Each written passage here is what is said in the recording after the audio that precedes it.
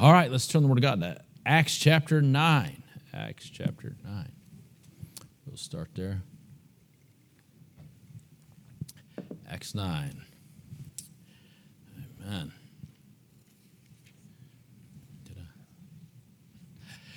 Acts chapter 9, and we'll read verses 1 through 18 in Acts chapter 9. It says this familiar story. Acts chapter 9, verses 1 through 18. And Saul, yet breathing out threatenings and slaughter against the disciples of the Lord, went unto the high priest and desired of him letters to Damascus to the synagogues, that if he found any of this way, whether they were men or women, he might bring them bound unto Jerusalem. And as he journeyed, he came near Damascus, and suddenly there shined round about him a light from heaven. And he fell to the earth, and heard a voice saying unto him, Saul, Saul, why persecutest thou me?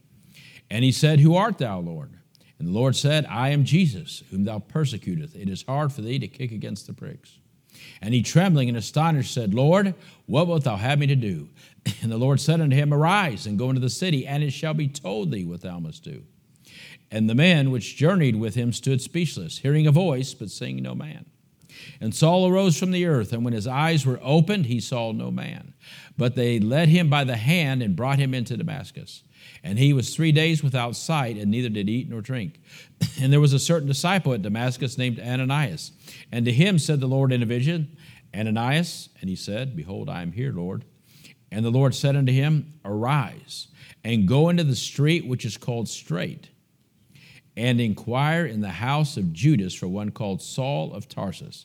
For behold, he prayeth. And he has seen in a vision a man named Ananias coming in and putting his hand on him that he might receive his sight. Then Ananias answered, Lord, I have heard by many of this man how much evil he hath done to thy saints at Jerusalem. And here he hath authority from the chief priest to bind all that call on thy name. But the Lord said unto him, Go thy way, for he is a chosen vessel unto me, to bear my name before the Gentiles and kings and the children of Israel. For I will show him how great things he must suffer for my name's sake.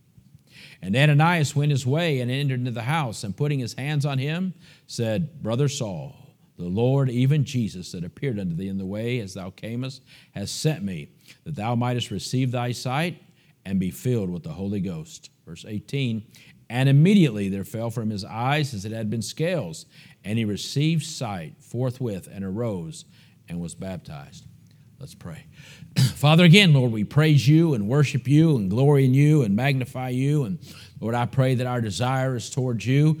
Lord, thank you for each one that's faithful to be in the house of God tonight and to listen in. Lord, we thank you for watching over us. Thank you for getting Sister Judy back safely and giving her a good time with family there.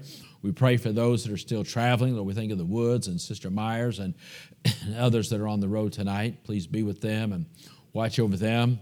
Lord, the many sick among us that have been mentioned, Sonny, Muxlow, Sister Diane, Lord, please touch these, dear God, where we are just leaning upon thee. And Lord, I'm glad that, Lord, we don't have to hang in there, but we're leaning on the everlasting arms.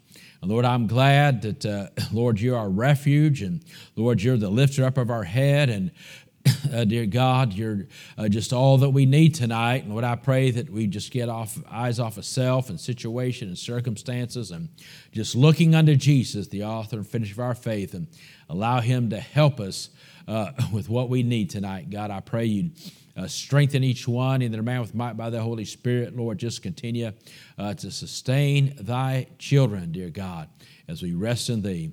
Now again, help us through thy word. In Jesus' name we pray. Amen. As we look at a thought tonight, question, has your life ever felt like it was just on a treadmill or maybe on a hamster wheel? Anybody have a hamster when they were a kid? Anybody have a hamster? Anybody got a hamster? Anybody? Do kids still get hamsters? Oh, I see that hand, right? And I remember having there, and I remember as a kid had a hamster, and he got loose, and one night we were sitting there, as a kid, black and white TV back in the day, and sitting there watching TV. All of a sudden I looked down, and there was my hamster just sitting there watching TV with us, and we found him. I don't know if he liked what we were watching, but having a hamster. But sometimes we feel that way. We're just on that treadmill going nowhere fast, or hamster wheel going nowhere fast. But you feel like you're running, again, going through life. It seems like every day you're doing something, but it doesn't seem like you're really getting anywhere. Well, sometimes we get that way. We feel like we're going nowhere. We feel like we're in a rut, and, it may make you want to quit because there does not seem to be a point maybe to what's going on in life at that time. Of course, in today's crazy world, we can get caught up in a lot of activities. But activity, again, remember, is not necessarily accomplishment. A lot of times we think if we just get busy, you got to be careful about that in the ministry. I think about missionaries a lot when I think about that. Just a bunch of activity isn't necessarily accomplishment. I always say one of the problems with missionaries a lot of times is their body's overseas, but their brain's in America, and they think that they always got to be proved they're doing something new, to put in a prayer letter. And I always tell young missionaries, I said, don't get caught up in that, find something, stay focused. And, sometimes people think they always have to be doing something, making a decision. And, my thought was, I'd rather just make a few decisions and see the result of them. I always didn't feel like, a lot of times we put false pressure on ourselves thinking we always got to, say we got a bunch of things going. But I'd say, hey, you know what? Hey, if I make 2-3 decisions in a year and I see the result of those, then, that's a good thing. But a lot of times people will get something going, and before they get that done, they're on to the next thing. But better to get a few things done and make a few decisions. But sometimes, we're running around, but that doesn't necessarily mean we're accomplishing something. And, of course, no one ever gets anywhere on a treadmill. And after a while, of course, all that movement just going around becomes meaningless, and that's a lot of times why we get weary. The Bible says don't get weary in well-doing, but that's why we get weary in well-doing, because we're trying to do well, but we're just running around in circles. But, again, good news, God has saved us, amen, and He saved us for more, to do something, and to give us a vision and put something in our heart. That's the key. I like that. Not to give us a vision and to put something in our heart that will drive us, right? Be a driving force in our life as we serve Him. Ephesians 2:10 says this, "For we are His workmanship, created in Christ Jesus unto good works," right? "Which God hath before ordained that we should walk in them." God saved us. He wants to give us some things to do, and He wants to accomplish some things in His name. So when we find and follow, right? When we find and follow what God has for us, we live, right? Knowing life has a point. We're accomplishing something. And when we live with the vision God gave us, right? We see here Paul got a vision. When we live with the vision God gave us, like Paul's vision here, it will guide the way. We'll have guidance. It will clarify our priorities and give us meaning and fulfillment. And the best of all, God's will be achieved in our life. So, of course, God's complete word shows the big picture or the big purpose for the church. And so we know God has a big purpose for the church here on earth, but we need to remember all believers, right? And God has a personal purpose for all believers in our life, and that purpose will align with God's big picture in the church. And it'll align with His purpose, and of course, being guided by His word, it'll align with His principles. Because, of course, anything that is going on that doesn't align with His principles is not from God. So, as believers, right, sometimes we can over-spiritualize things. Sometimes we do. God's a practical God, and He's practical in life, and sometimes we try to over-spiritualize things, and sometimes if we just, look at the opportunities that come into our life, right? We always think, like Paul, there has to be that big shining light, saying this is the way, walk you in it. Well, He'll guide us in those things. But sometimes if we just, as we're trying to serve the Lord and we're just faithfully day by day trying to do His will, if we just look at the opportunities that come across our path. that can show us something. Or if we look at some of the abilities, that God gave us abilities and talents, and so he wants to give opportunities to use those things. Or we think about our passions, or, the desires, things that we enjoy doing, have a lot to do with what God's will and purpose might be in our lives. Sometimes you just say, hey, well, what do you enjoy doing? God will give you the desires of your heart. I mean, if you're trying to walk in his will and you're trying to do right, he's given you desires in your life.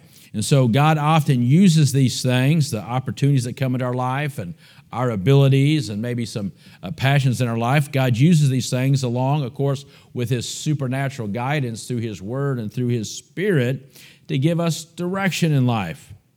All right? Now, again, that doesn't mean we're all going to have a Damascus road experience, but, as we walk with God and we're sensitive to God, we'll know that it is God directing us.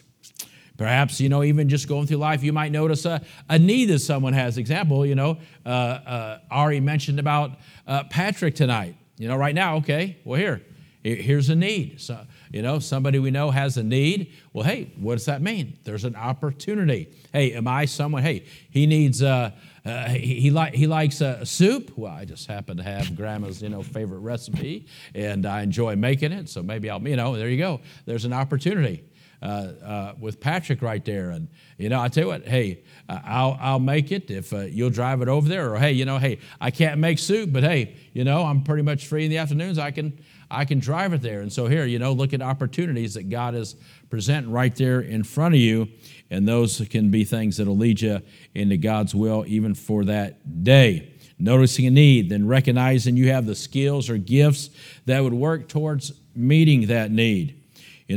God stirs your heart, right? Will stir your heart with a call to action as you see those things, as you're seeking his will. And again, it could be something that you maybe work on alone and have an opportunity, or maybe as a team within the church.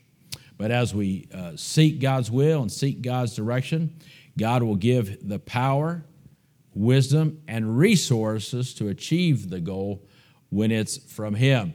I mean, I look back and I see, I look over everything that I feel like God put in my heart since I've been in the ministry over 30 years, and everything that I really thought was God's will, I've always seen him meet the need and bring it to pass. So I know that's true. But after we begin to follow God's direction again, right, he's not necessarily going to, like Google. Sometimes when you punch something in Google, it'll show you the whole the whole trip, and then you hit start, then it zooms in. God rarely gives us zooms out and shows us the whole trip. It's usually just, piece, but it's usually turn here, left here, whoops, you did it the wrong way, do a U-turn. He gives it to us step by step, but as we keep traveling, he'll continue to reveal it to us. And so the passion he puts in our heart and the power from his hand combine to achieve the purpose that he has for us. And it's always better to walk God's path than be stuck on a treadmill. And so, just a little overview as we look at Paul, right?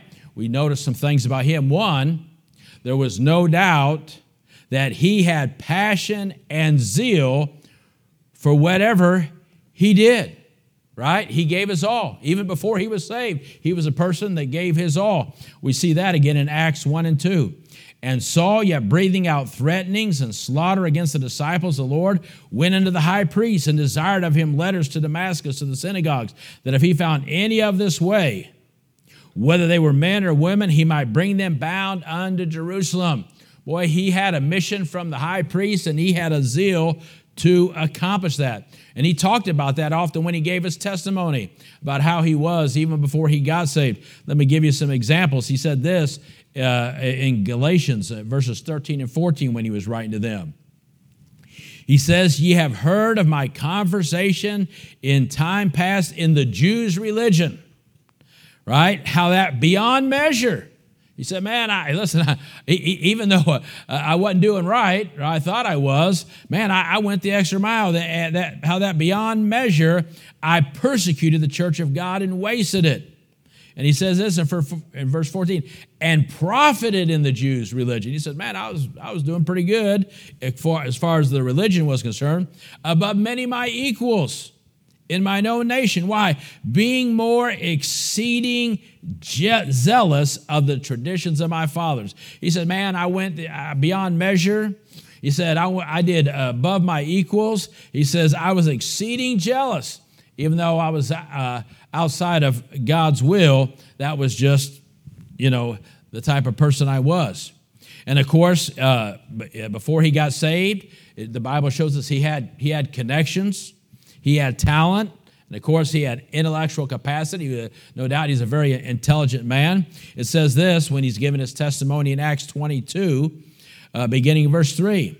He said, I am verily a man which am a Jew, born in Tarsus, a city in Cilicia, and yet brought up in this city at the feet of Gamaliel. And of course, that was one of the great leaders of Israel. You see him mentioned in a couple places, right? One of the great mentors of that time. And taught according to the perfect manner of the law of the fathers, and was zealous toward God. There it is again, zealous toward God, as ye are this day.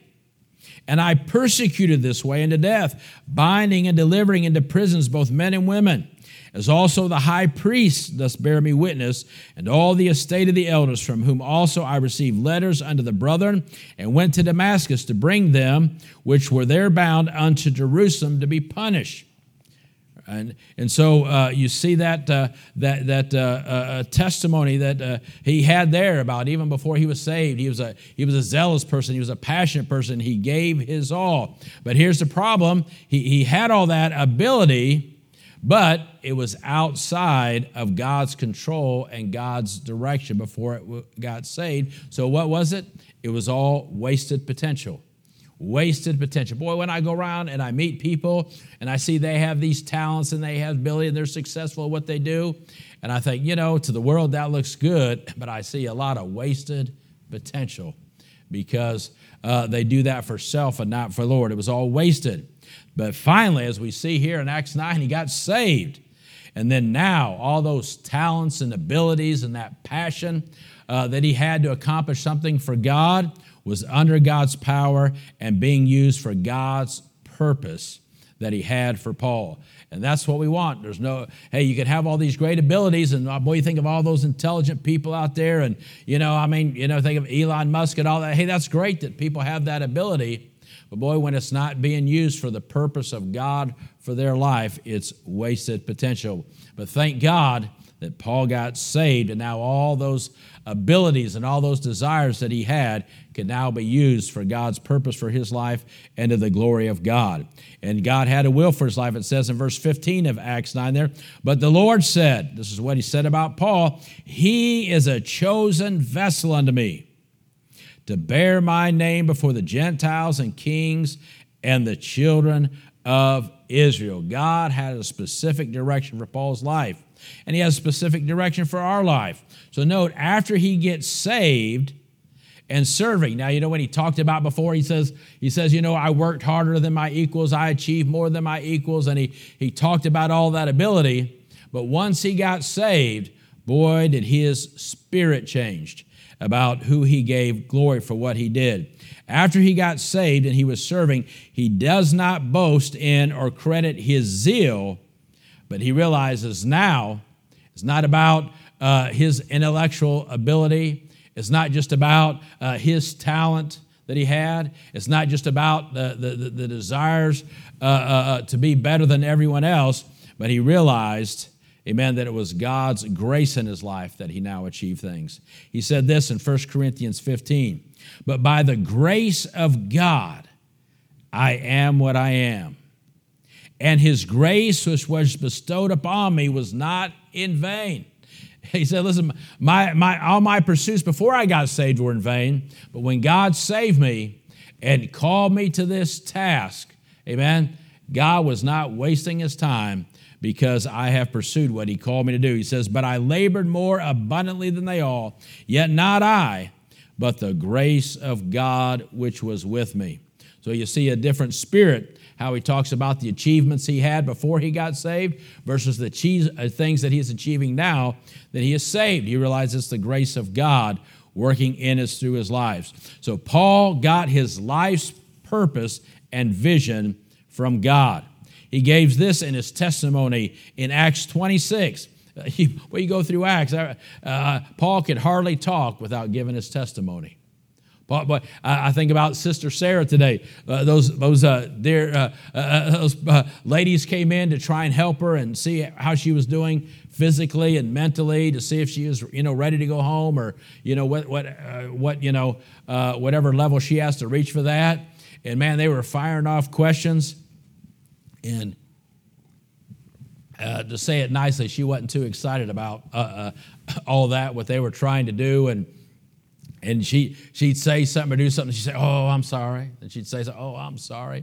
But before they left, she's like, she just said, "Do you girls know Jesus Christ as your Savior? Boy, if you don't, you're missing out." And I the way they sort of responded, it didn't look like they really knew much about what she was talking about. But boy, she despite whatever she said when they were saying raise your hands and lift your leg and all that stuff, amen, she finished off because you know what, just of course things happen and we can get cranky and this and that, and sometimes when we're in the hospital we don't know what all's going on. But listen, when it's in your heart, sooner if you get talking for anybody length of time, it just automatically flows out. Boy, if you can talk to somebody any amount of time and not say something about the Lord, not even trying to consciously witness to them in that sense, like, okay, here's an opportunity to witness, but you just get talking to somebody and something doesn't come out about the Lord in a short amount of time, hey, most people, you sort of get the can't help it. It just sort of begins to flow out of you. And that's how Sister Sarah was today, and that's how Paul was about any time he talked. Here he says in Acts 26, beginning of verse 19, he says, "Whereupon," giving his testimony about what happened on Damascus Road, then he says this, "Whereupon, O King Agrippa, I was not disobedient unto the heavenly vision." And what was that vision? Well, you see it in verses 17 and 18 of 26, which was this. God said, "Delivering thee from the people and from the Gentiles," the Lord said, "unto whom now I send thee, to open their eyes." This was Paul's vision. This was Paul's purpose in life, to the Gentiles, to open their eyes, to turn them from darkness to light, and from the power of Satan unto God, that they may receive forgiveness of sins and inheritance among them which are sanctified by faith in me. All right, so God called him to the Gentiles. And so we, just like he specifically called Paul to something, we need to ask God to help us. We need a vision from God. But here's something we need to notice. Before Paul got this vision from God, he first had to get a proper vision of God. That's the key. A lot of people want something from God, but they don't have a proper vision of God. To get anything from God, you first have to have a proper vision of God. And you see that, go back to Acts 9, right? God shows up. And of course, God calls him to the Gentiles and says, I got some great things for him. But he didn't get anything from God. He didn't get a vision from God till he first got a proper vision of God. And we see that in verses 5 and 6 of Acts 9. Because what's the first thing he said? "Who art thou, Lord?" He didn't know who that was, but he knew whoever just showed up that guy was in control, that guy was the Lord. He said, "Who art thou, Lord?" And the Lord said, "I am Jesus, whom thou persecutest. It is hard for thee to kick against the pricks." Right? Because ever since he was there and oversaw the martyr of Stephen, I guarantee it, right? God was convicting him. Boy, I guarantee that what happened there on that day of that martyrdom played over and over in his mind and convicted him and dealt with his heart. And verse 6 says this, "And he, trembling and astonished, said," look at this, as soon as he got a proper vision of who God was, what was the first words out of his mouth? "Lord, what will thou have me to do?" Boy, once you understand who the Lord is and you believe in him, the next words are, "God, what do you have me to do? What's your will for my life? What's your purpose for my life?" That's why I say it all the time. I can't understand how anybody can say they're saved and not have a desire to serve God and be sold out to God and do His will. That's an automatic. We see that right here with Paul. Lord, what wilt thou have me to do? And the Lord said unto him, go. That's what He's going to say to you. Go, and it shall be told thee what thou must do. Boy, the moment you get a proper vision of God, you're going to want a proper vision or purpose from God for your life. Because if our vision of God is not right, then nothing else will be right in our life. So that's a good question. How big is your God? You say, well, I've got needs tonight. I got a lot going on. Man, I got all these big things I'm dealing with in my life. Well, how big's your God? He's big enough. And here's a question. What vision do you have of Him? What is your vision of God? You say, well, I want a vision from God. Well, before you say, I want a vision from God, first ask yourself, do I have a proper vision of God? Because when we see God for who He truly is, one, it creates accountability to Him and Him alone, and a vision of God, right, will demand action and require faith. So again, Paul, as soon as he got the proper vision of God, what did it do? It stirred up a desire for action to serve God. What will thou have me to do? And Lord, let me step out by faith and do it. Let me give you a couple reasons why. Of course, we know it requires faith, but it requires faith. One, well, because it cannot be done in the flesh. Two, it requires faith because of the opposition we're going to face. Acts 19, then the Lord told him that. Acts 9:16, for I will show him, when he's talking to Ananias, I will show him how great things he must suffer for my sake. Anybody has never faced real opposition in their Christian life, they've never really attempted something great for God. Because I tell you what, I've faced a lot of opposition. If you are going to have to suffer in this life, and you will, look and notice this. What did he say? It just didn't say, show him how great things he must suffer, but he said, for my name's sake. If you're going to have to suffer in this life, and you will, right? It rains on the just and the unjust. The lost people have to deal with things just like we do. If you're going to have to suffer in this life, again, you will, better for His name's sake. So at least, if we go through something and it's for His name's sake, and it's while serving Him, there's eternal benefit and reward in the end. Of course, and then it requires faith just because we want to please and glorify God. So God showed Paul, he got a proper vision of God, then he got a great vision from God and found his purpose for his life. So I finish up here. I love these verses in Nehemiah, which sort of go along with this thought in Nehemiah. Remember when Nehemiah went to Jerusalem, it says this in Nehemiah 2, verses 11 and 12. Nehemiah 2, 11 and 12 says this. So I came to Jerusalem and was there 3 days. In verse 12, he says, and I arose in the night, I and some few men with me. Neither told I any man, notice these words, what my God had put in my heart to do at Jerusalem. Neither was there any beast with me, save the beast I rode upon. Notice those words, neither told I any man what my God had put in my heart.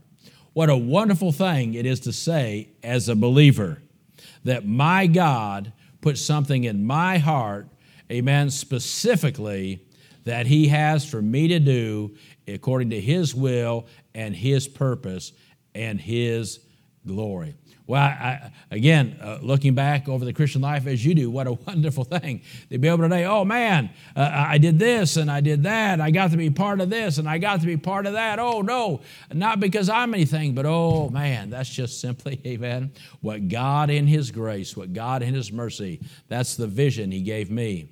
That's the purpose He gave me. That's what He put in my heart to do for Him.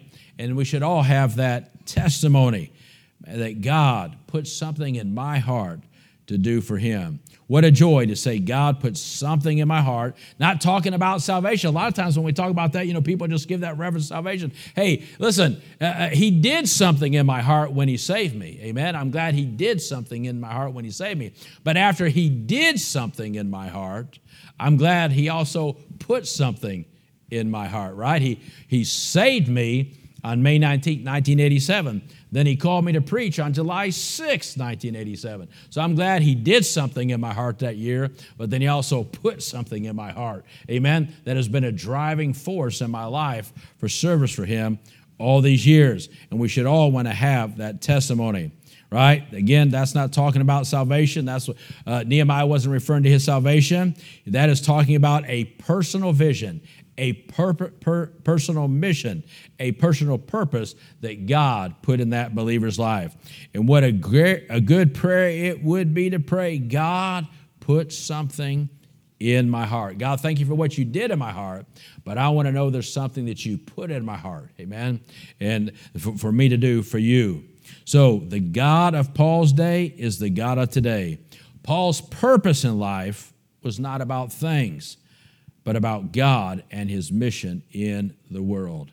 So we saw Saul's zeal and passion, amen, was transformed by the power of God, and then he was used to fulfill God's purpose. So, hey, thank God for all that ability you have, amen.